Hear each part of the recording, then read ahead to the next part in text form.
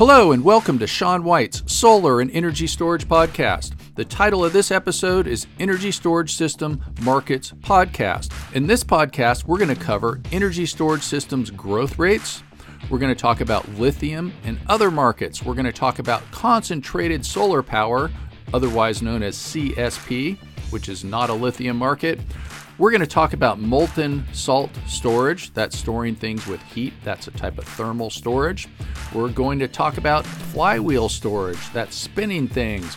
We are going to talk about compressed air energy storage, otherwise known as CAES. Then we're going to talk about ternary batteries. That's a type of lithium-ion battery, otherwise known as NMC or NCA versus LFP. Ternary means 3, by the way. We're going to talk about energy density and specific energy. And if you've listened to my other podcasts, you know I like to talk about that because so many people say energy density when they mean specific energy. That's by weight. And then we're going to get into some mythology when we're going to talk about battery memory myths. We're going to cover protection circuits. We're going to cover lead acid deep cycle batteries, maintenance, and equalization. That's maintenance and equalization. Those are deep cycle lead acid terms typically. However, we're going to talk a little bit about nickel metal hydride, abbreviated NIMH. We're going to cover NiCads a little bit, nickel cadmium, and then we're going to discuss the differences of lithium versus lithium ion batteries. However, most of the time when people are saying lithium, they mean lithium ion, and that's kind of right because lithium ion has lithium in it.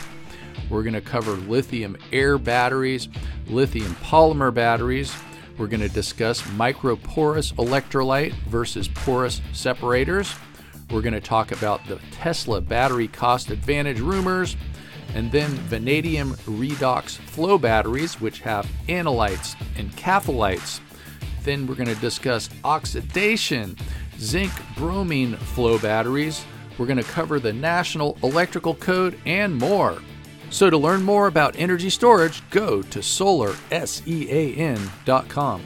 So let's get into it. We're going to start off looking at different battery markets. And the main type of energy storage that people are talking about that's growing, that most people can get their hands on, is battery energy storage. Especially taking off is lithium-ion battery. GM Insights are saying that the lithium-ion battery market is predicted to observe over 20% compound annual growth rate between 2020 and 2030. So lithium-ion is about half of the battery market by dollars. Some other pieces of the pie: sodium sulfur, lead acid, flow batteries, and some others. So what does that mean? A 20% compound annual growth rate between 2020 and 2030. And so what we do for the math is we go 1.2 to the 10th power. That means a 6.2-fold increase. So according to this, we're going to have at least 6 times more lithium-ion batteries being produced out there. And you know what?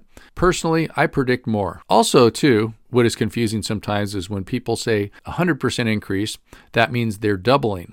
So a 200% increase is tripling. So a 6.2-fold increase means a 520% increase, just not to be confused. So when somebody says a percent increase, when they're talking about hundreds of percents, it is actually a little bit better than it sounds. Just remember, a 100% increase is doubling. Some people think in their heads like, oh, a 6-fold increase, that would be 600% increase. No, that's a 500% increase. So there's different types of thermal. Most of the thermal for grid scale is concentrated solar power. So you're taking a bunch of mirrors or something that's going to be reflecting, and you're making something really hot where you can store that hot, say, molten salt underground, and then you can use that to make steam and spin a turbine later at night. Other types of thermal storage, though, that you could have would be chilling water or making ice and using that for cooling later on. But typically, the main type of thermal storage, when you see that, thermal storage for energy storage, is going to be molten salt stored so you can spin a turbine later on, and that's done with concentrated sunlight. They call that CSP, concentrated solar power, and that's not photovoltaic at all. That's beams of light concentrated to make something hot so that you can store something such as molten salt. So you heat up these salts so hot that you can make steam with them later on. Flywheels are so interesting. but there's not a whole lot of these flywheel projects going on. So in the United States, we have 20 megawatts of flywheels in New York, 20 megawatts of flywheels in Pennsylvania, 2 megawatts of flywheels in Alaska, and 5 megawatts in Texas. So not a whole lot of flywheels out there, but maybe we'll see more because they're cool. Compressed air energy storage, and just to kind of give you an EIA update of what's going on in the United States with compressed air, or CAES, is not a whole lot. We have 110 megawatts of compressed air in Alabama that was installed in 1991, and then we're working on 317 megawatts of compressed air in Texas that might be fully functional in 2022. So compressed air, it's kind of neat, just not a lot of it going on. Feel free to also go to EIA.gov to see what you can find there. And if you wanted to look at the exact report, get your own copy. One thing that you might read about in the news is sometimes they'll talk about ternary batteries. Ternary is another word that means three, and that would mean three different elements. And typically with ternary, we're talking about nickel, manganese, cobalt, or nickel, cobalt, aluminum. Those would be the three different elements. And so they talk about ternary batteries versus LFP. So we're comparing different types of lithium batteries. So ternary, that's NMC or NCA, versus lithium iron phosphate. And so that's lithium, nickel, manganese, cobalt oxide is NMC, and lithium, nickel, cobalt, aluminum oxide is NCA. And the most popular lithium battery that we see these days is NMC. That's lithium, nickel, manganese, cobalt oxide. So why do we like lithium? Lithium is around because it has higher energy density and also higher specific energy. So energy density is per volume and specific energy is energy per weight. That's the important thing for cars. And a lot of batteries are being developed for cars. And then we use that same technology for our energy storage systems. And there's not much in the way of maintenance. And we might remember in the days when we were using nickel-based batteries, they'd had this memory. And so they would say to run it all the way down before you charged it. Well, we don't have to do that with lithium batteries. So some of the drawbacks with lithium that we have overcome is it requires a protection circuit. So we have smart batteries. Lithium batteries can age when not being used. So if you take an electric vehicle and park it for 10 years, battery might not work. There's transportation regulation with lithium batteries as far as bringing them on the airplanes. Lithium batteries cost more, but that price is going down. Let's just talk a little bit about the lead acid battery now. We have deep cycle batteries. Sometimes they call them traction batteries. That might be something that you'll see in forklifts, off-grid solar hippies. And in fact, I have a 2002 Toyota Prius with almost 300,000 miles on it. And that actually has a 12-volt deep cycle battery in it. It's not starting the engine, but it's keeping things going like the fan, the radio, and all kinds of things when I'm going downhill. Some people might call it an accessory battery that works at 12 volts. So we can get different types of deep cycle. We could get the flooded lead acid. That's where you can take the caps off and add distilled water, and you can do equalization for maintenance on those batteries, or the maintenance-free battery, and that could be a sealed flooded lead acid battery, or the gel battery, or the AGM, the absorbed glass mat battery. These maintenance-free batteries are sealed, so you can't add water to them, but they still need to have a valve on them so they don't explode. So if you overcharge them very fast, it could have a buildup of hydrogen gas, and it needs to have a valve to release that pressure. And then we have, besides the deep cycle type of lead acid battery, we have the starting, lighting, and ignition battery, and that's your typical car battery. It gives you a whole bunch of current all at once. It's not good for cycling up and down. There's lots of surface area for exchanging ions. Now we're talking about my Prius that I was just telling you about. It has a nickel metal hydride battery. It's about twice as heavy as lithium. So we're talking about weight, so that's specific energy. It has traditionally been less expensive than lithium, but it's not very common now because lithium is going down in price. We talk about nickel metal hydride, and the other nickel battery is NiCad. NiCad has cadmium in it. That's nickel cadmium.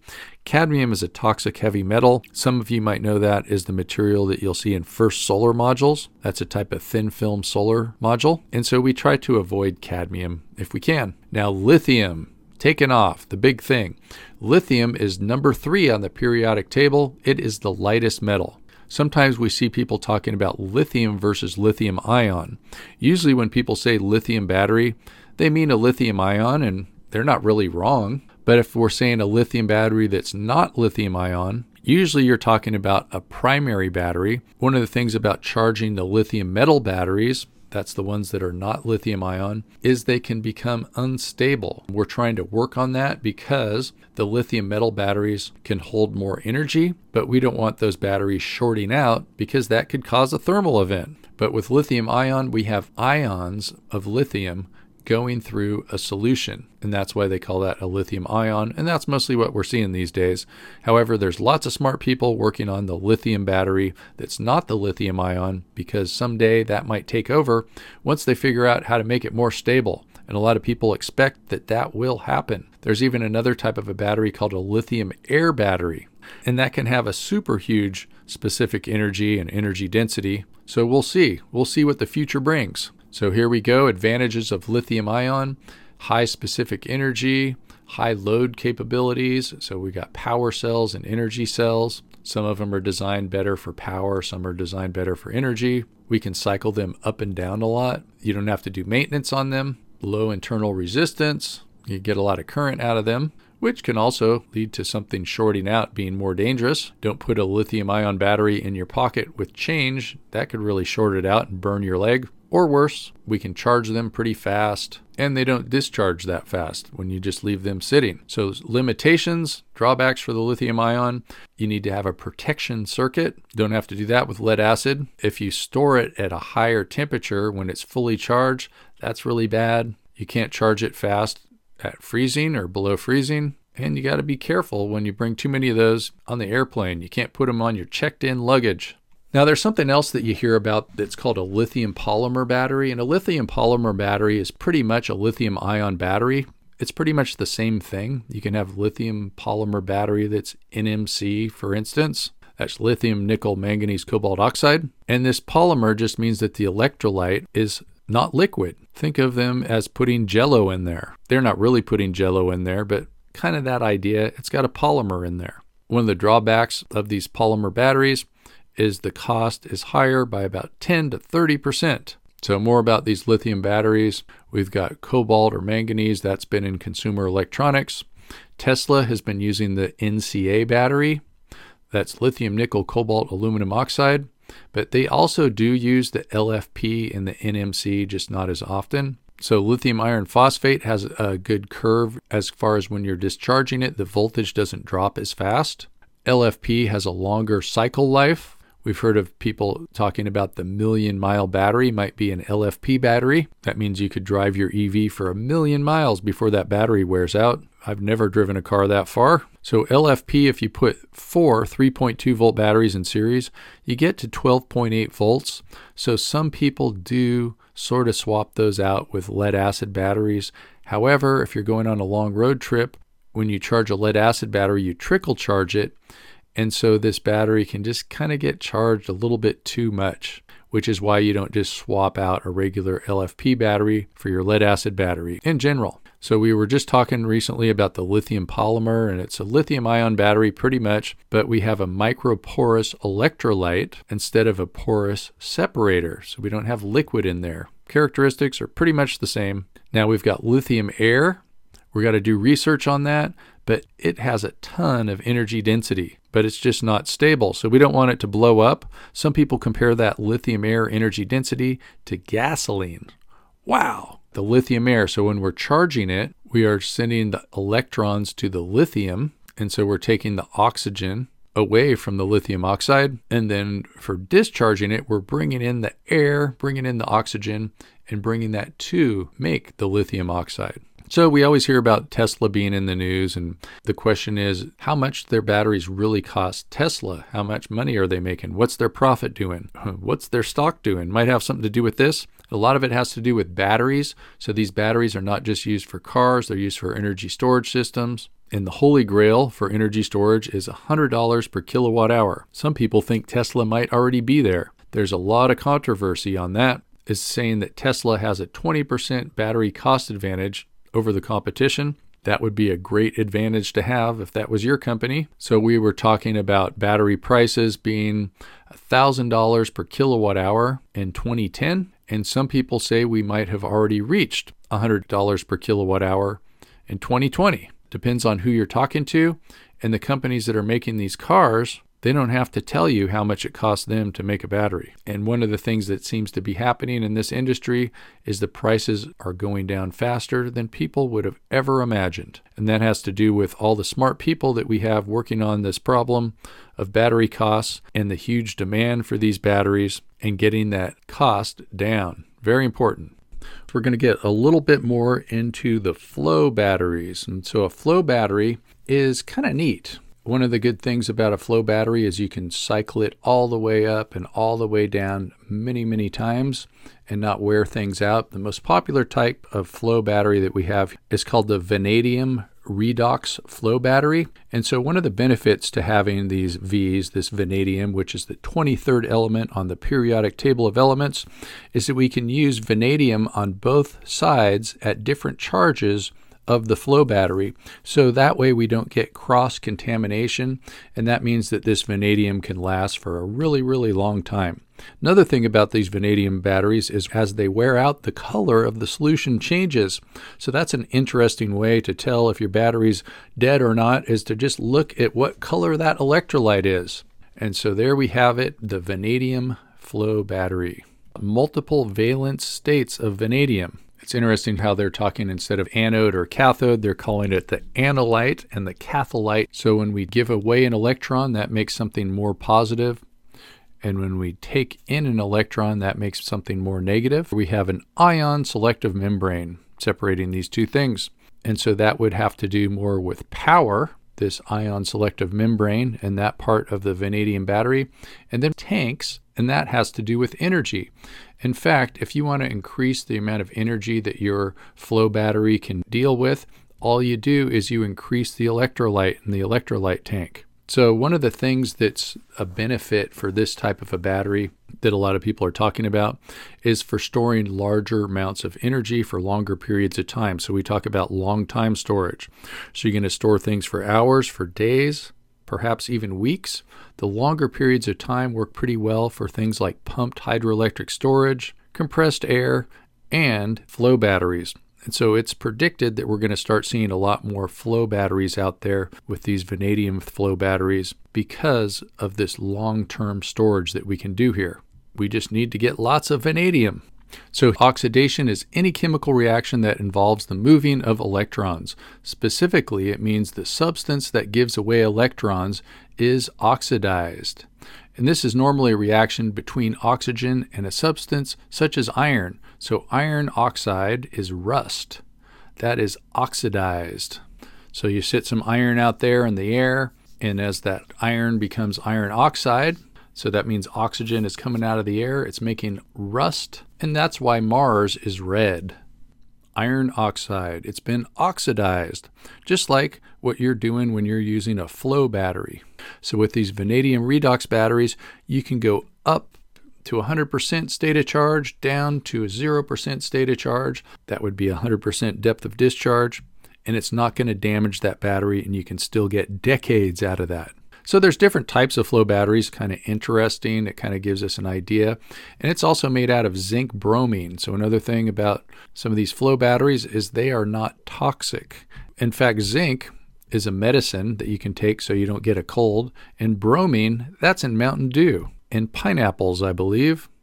Another thing too is one of the things about how a flow battery works is it's kind of a cross between a fuel cell, that's a hydrogen fuel cell typically, and a battery. So it's like a little bit fuel cell, a little bit battery. In fact, when we look at the National Electrical Code, when it talks about flow batteries, it sends us to the fuel cell article. So that brings us to the end. We talked a lot about batteries and got into details about the flow batteries, especially with vanadium, the 23rd element on the periodic table. Thanks for listening to Sean White's Solar and Energy Storage Podcast. To learn more about energy storage, go to solarsean.com and fill up your brain.